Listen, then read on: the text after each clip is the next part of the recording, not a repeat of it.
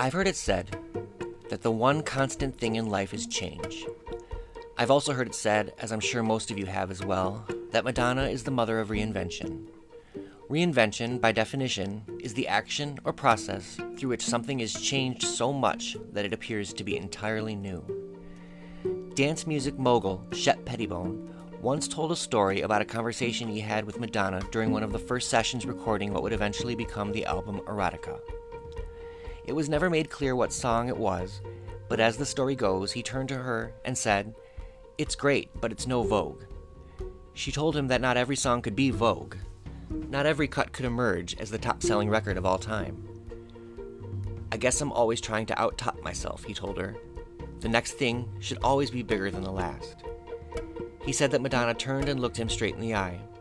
He said that it had been a very long time since he'd been starstruck by her, but she was glowing differently now. "Shep," she began, "no matter how fierce something is, you can't ever do the same thing twice." She then sat down to record the final vocals on Erotica and looked out into the terrace and into the New York City night. "Ever," she repeated. We all know what a control freak she is. She admits to it. Being one of the most famous people that have ever lived, there are very few things that she cannot control. One of those things being change. She may not be able to control it, but she gained the nickname the Mother of Reinvention for a reason. By welcoming change and using it to propel herself, and us with her, into the next stage of her music, her career, her life. And oh, what an amazing journey has been to watch. Yes, the one constant thing in life is change. That goes for everyone. But for a real, true blue Madonna fan, the two constant things in life are change and the mother of reinvention herself, Madonna. Somewhere, amidst the hullabaloo of sexism, ageism, and misogyny, the focus was taken off what really matters the most to someone like Madonna. Her art, her music. So in this podcast, we will take a journey through the musical catalog of the Queen of Pop. Album to album, song to song, I invite you to come along with me. Would you like to try?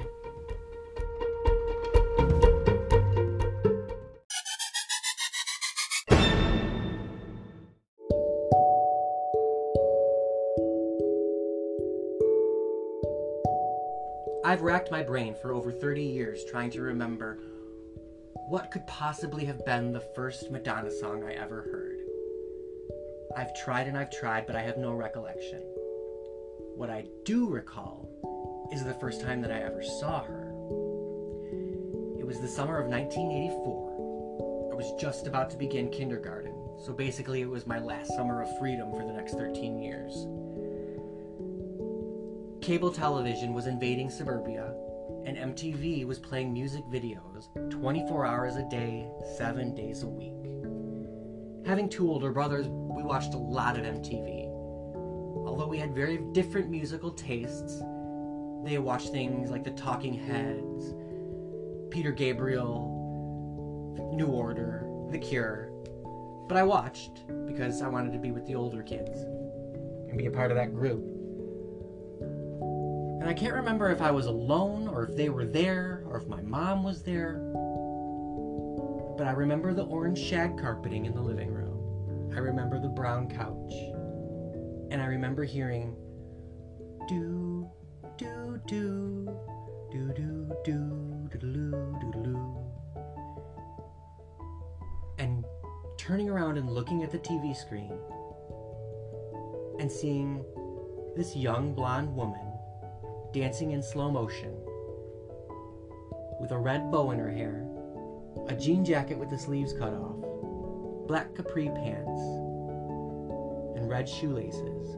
I can't remember what was under the jacket, but I remember everything else. In the video, she was dancing with a group of Latino kids, and suddenly, I guess it would be a modeling scout came up to her and gave her a card and basically is like, "Hey, I kind of want to make you a model." And her boyfriend comes along and is like, "Hey, get away from my girlfriend. She ain't gonna be no model." And back then, music videos were like little movies. they had storylines, and they were very well put together. They weren't cheesy. I mean, maybe they were a little cheesy, but they were still very well put together, and Madonna was a pioneer with that. In the video, it was about a girl and her boyfriend fighting over the fact that she was becoming a great big star, and he didn't want her to, and she wasn't going to give up her dreams for some man, and she was begging him to stop pushing her love over the borderline. The song was catchy as hell. It still is catchy as hell. It's one of my favorites to this day. But I remember there's a scene where her and her boyfriend climb to the roof of a building in New York City at sunset. And the sun is giving off this gold light. And the way the light hit her face just took my breath away. And it was at that moment that I knew I wanted to watch everything this woman does for the rest of her life.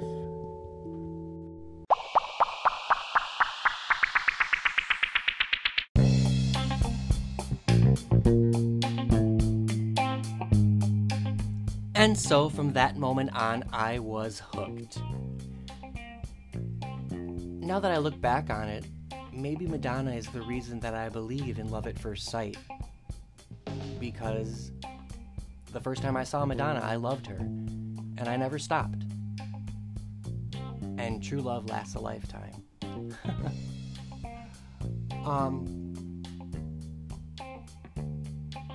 But I do find it fascinating. Here, out of any question that I've ever been asked in my entire life, the one that I get the most is, when did you know you were gay? And I can honestly say I knew I was gay when I was about 4 or 5 years old, around the time that the Borderline video came out. And I just find it fascinating that even then, before I even knew what gay was, I was drawn to her.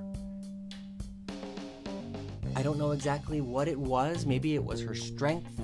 Maybe it was her don't take shit from anyone attitude. Her fearlessness. But I, like so many gay men, were just drawn to her. I wanted to be her best friend. I wanted to go shopping with her. I wanted to go to get coffee. I wanted to dance with her. I wanted to sing with her. I wanted to be in the recording studio with her. I wanted to be her best friend. And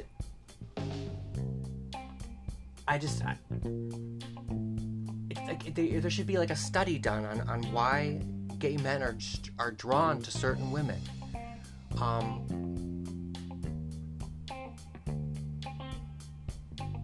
don't know, I guess there really is no answer for it, but that's why I bring that up. But anyway, so I remember the first album that I ever bought and listened to from beginning to end was Erotica. I had copies of Like a Virgin and True Blue, and I had like recorded songs off the radio, and I knew all the words to all those songs, but Erotica was the one that I knew was being made, and I remember the release date, and I remember being really excited for it to come out. And then there was word of this book that she was releasing along with it. And we all remember what happened there. They say it was a flop, yet the book sold every single copy that was printed. So I don't know what kind of a flop that is, or what they based those statistics on, but it sold out every copy. And the world got very, very mad at her. But the gays stood by her, even before I even knew that I knew I was gay, but I wasn't out. But I stood by her side, and I defended her. I remember my brothers, the whole David Letterman fiasco, when that happened. My brother was like, "You see Madonna? She's a complete idiot. She said the F word 13 times on David Letterman." And yet, I remember being like, did you see how he introduced her when she came out?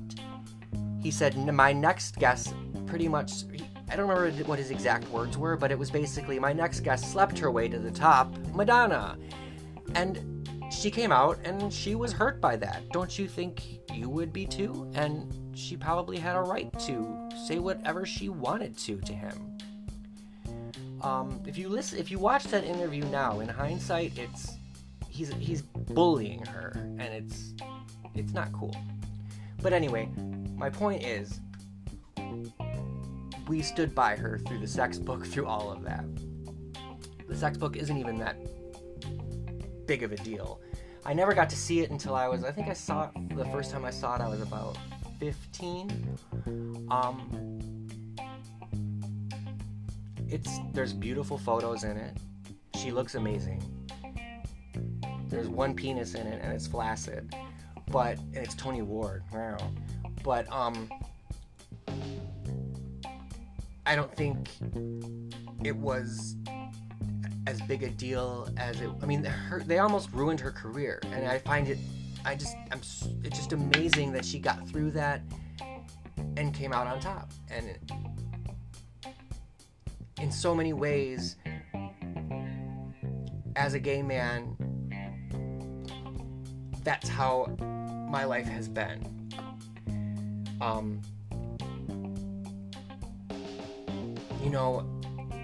We're often seen as sexual deviants for just having sex lives. Like, Will and Grace, they were cute, and they were happy, but Will never really talked about having sex, did he? Like, if he did, that would have changed the game, wouldn't it?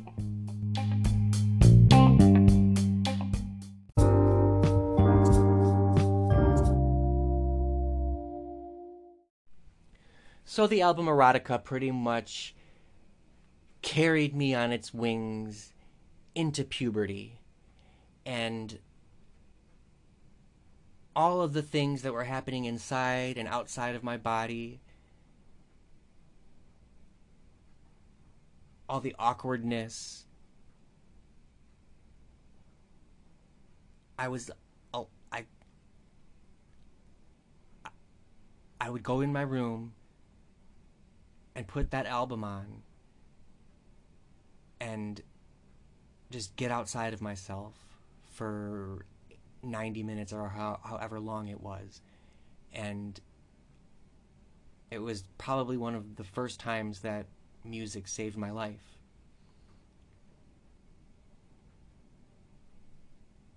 Being a closeted teenager in the 90s was not fun. I tell these younger gays these days, and I hate to sound like an old man, but I try to tell them they don't know how lucky they have it.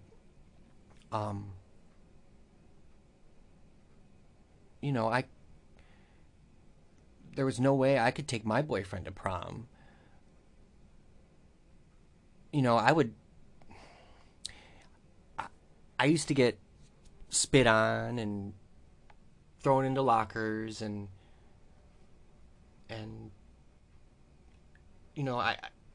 the reason that I dropped out of high school was because I was teased so bad that I didn't want to even go to class, because even during class I would get tormented. So rather than go to class, I would go hide somewhere. And I had my group of friends, and even I think maybe they probably knew what was going on, and they were great. They did the best that they could.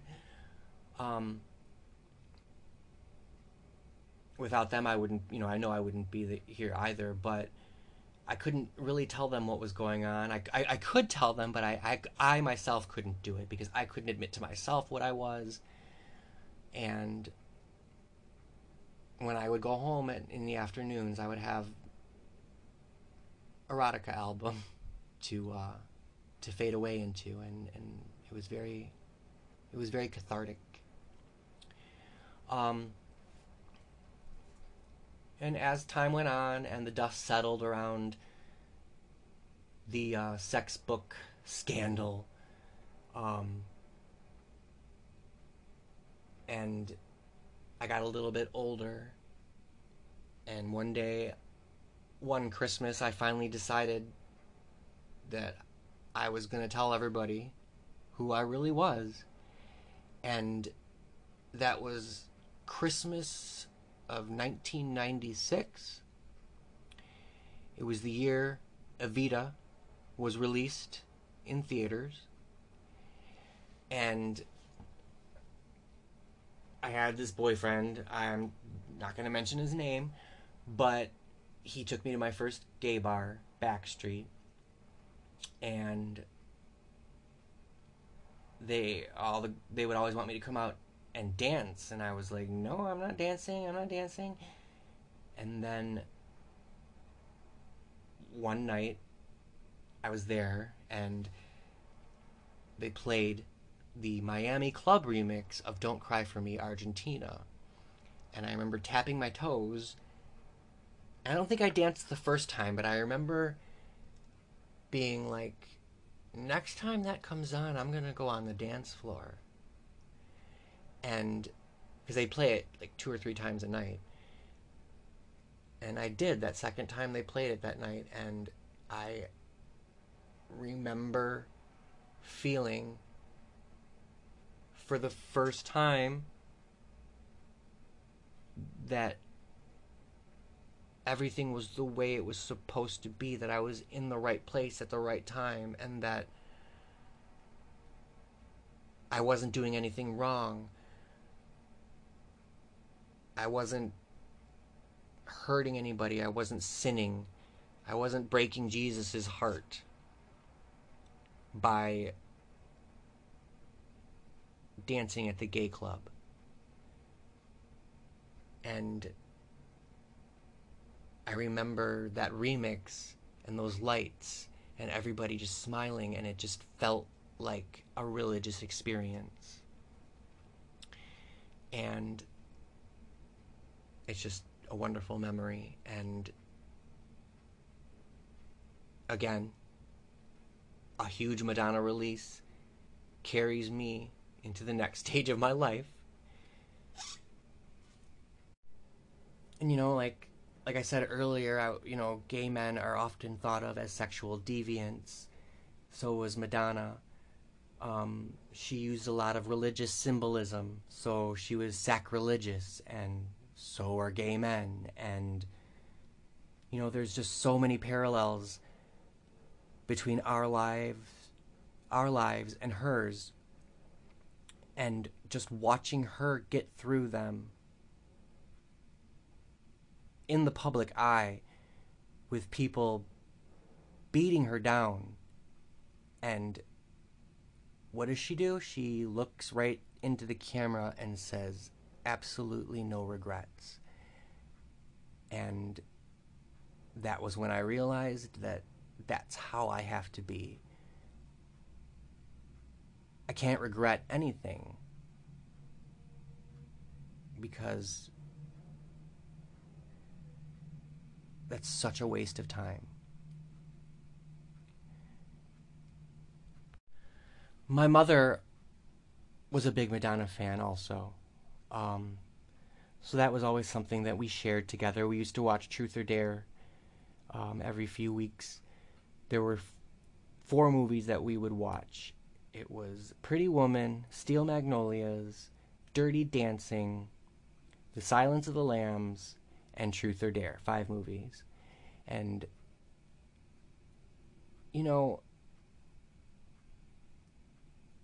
I had a pretty cool mom.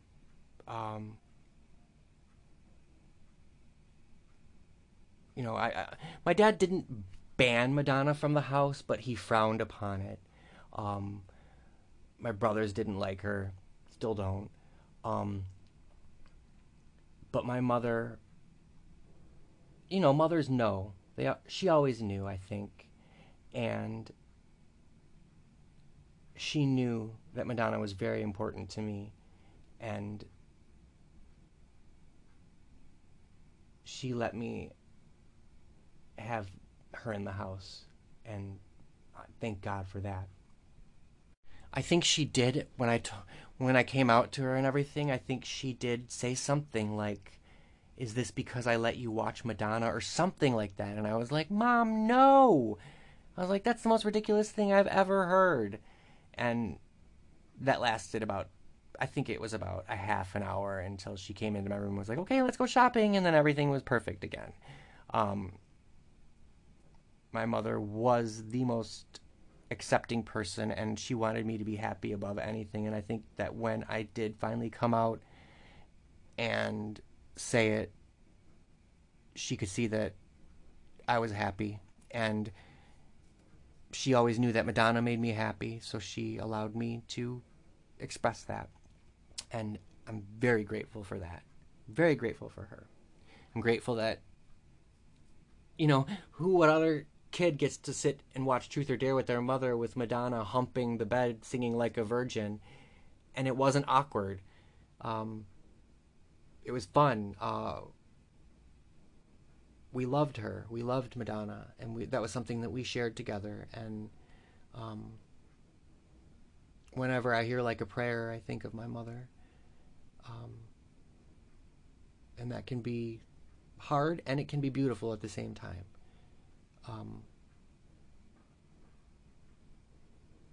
Most of the time it's beautiful.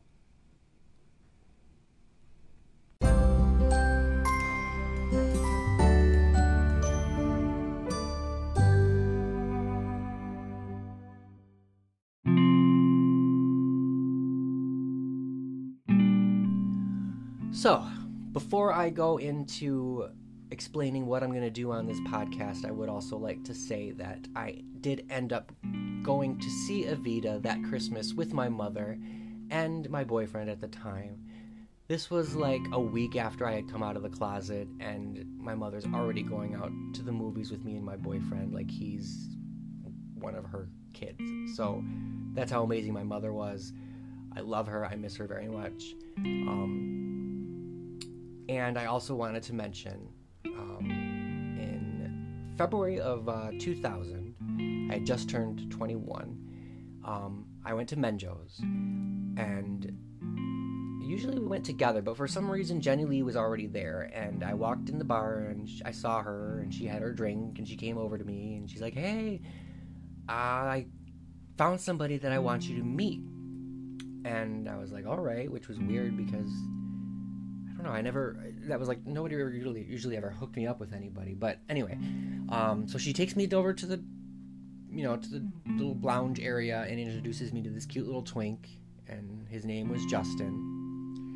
And we started talking, and this was right before the movie The Next Best Thing that Madonna was in with Rupert Everett came out, and she covered Don McLean's American Pie. And I remember on the way to the bar that night, I was like, they're releasing the club mixes, so they're going to play that tonight, so I have to dance to it as soon as I hear it. And it came on while I was talking to this kid. And he kept talking, and I was like, I got to go dance to this song. You can come with me if you want, but I got to go. So I turn around, I go, and he followed me. And we danced to Madonna's cover of American Pie. And he ended up going home with me that night to my apartment above the Wired Frog. And I had a bunch of magazines, and one summer me and my friends all sat and cut out pictures of Madonna and pasted them all over my living room wall. So my living room wall was just wallpapered with a Madonna collage. So many, like, pictures of so many pictures. I can't even... Hopefully I can find a picture of it, and I'll post it on the Facebook, site to this podcast. But covered with pictures of Madonna. And I take him to my apartment, and I sit him down in the living room, and he looks over at the wall, and he's like, "Who's that? Why do you have that woman all over your wall?"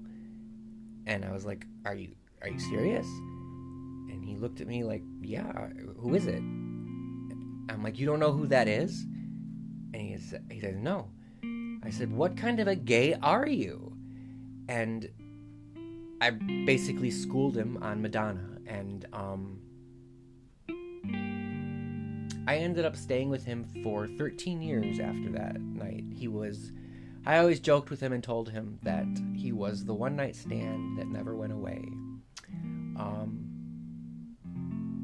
But I adored him, and we lost him in April of 2018. So, I would like to dedicate this podcast to the memory of Justin William Verhelli,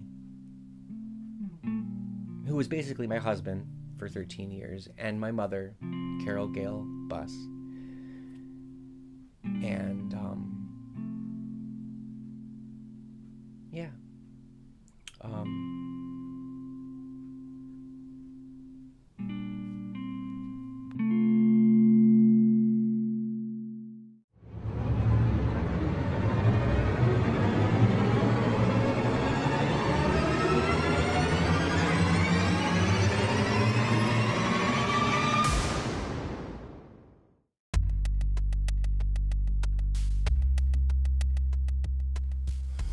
Okay, so we got that out of the way. So, peace, love, and Madonna. With this podcast, I am going to go through every song in Madonna's catalog. Each song, one episode. Because every song has a story. Sometimes I will have a guest co-host. Sometimes it'll be just me. Sometimes maybe I'll have 2 or 3 guest co-hosts if I can get them all together. We'll see how it goes, and we'll have a conversation about certain Madonna songs. Hopefully we'll get more ways that the audience can be interactive and we can all be a part of it. I'm setting up the Facebook page and everything, so yeah, it's gonna be a lot of fun.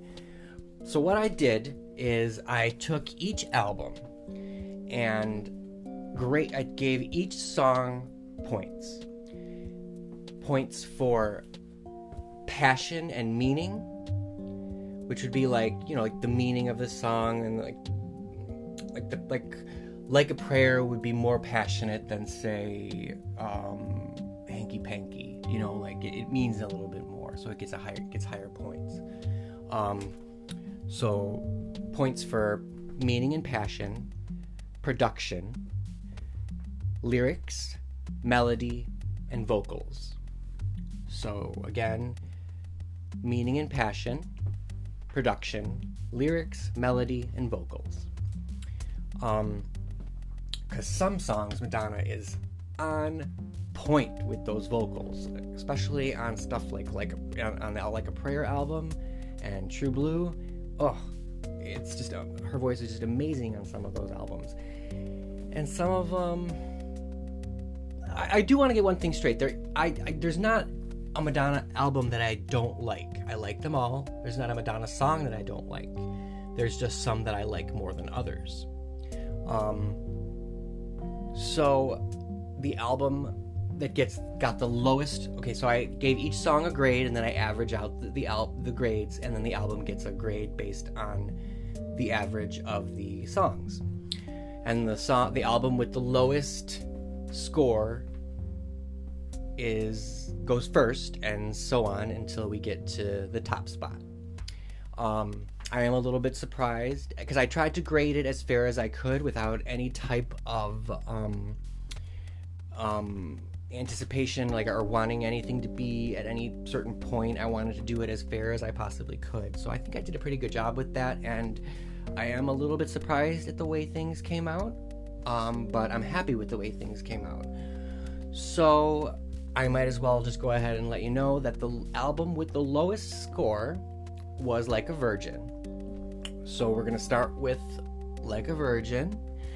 The first track on that album is Material Girl.